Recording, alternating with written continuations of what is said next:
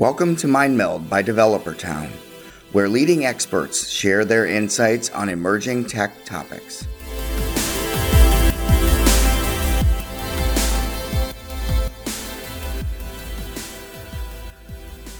Welcome to the next audio installment of the MindMeld series created by Developer Town. Developer Town, or DT, is a consulting company located in Indianapolis, Indiana. We specialize in the design and build of custom software solutions for mid to enterprise-sized companies. We started hosting MindMeld events each month in 2018 with the goal of bringing all of the talented tech folks in Indy together to share experiences, insights, and to create a forum to network and learn from peers. Since we can't meet together right now, we're producing short audio clips aligned with the mission of the MindMeld events to continue to share helpful information.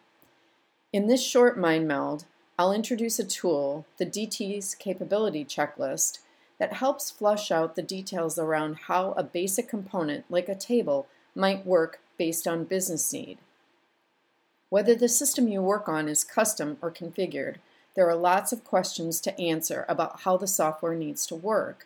The Capabilities Checklist provides a lightweight way to cover the details without getting bogged down. If your team is agile, you know that user stories really helped with answering the question, what do you want? User stories make collaboration between product owners and the development team better, but they didn't eliminate the need to dig in and understand the best way to deliver the needed capabilities. Let's talk through a real-life example. We had a user story. As a technician, I want to be able to see the items I need to work on by area so that I can plan my route. Seems straightforward. We're going to design and build a table that lists the items for a day, showing the information needed to plan the route. To ensure the acceptance criteria covers how a table should work, the Capabilities Checklist is used to walk through possible features.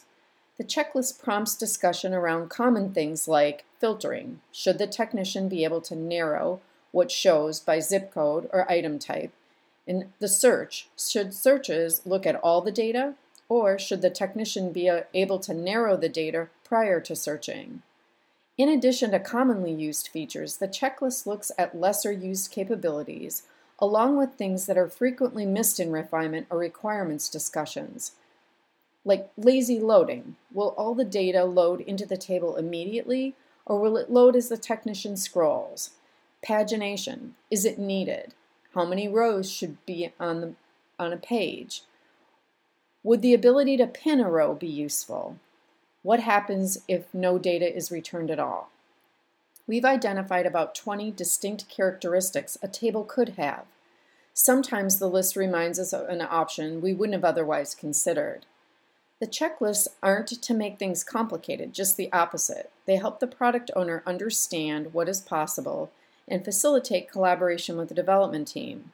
Talking through options often also uncovers an assumed capability that the product owner thought would be delivered, but that we haven't captured in the user story acceptance criteria.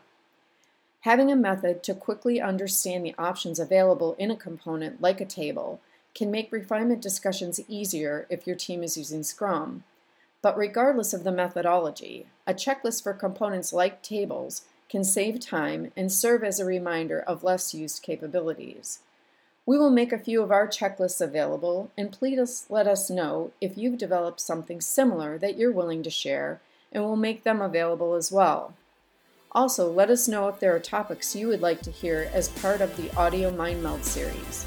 Until next time, live long and prosper. Thanks for listening.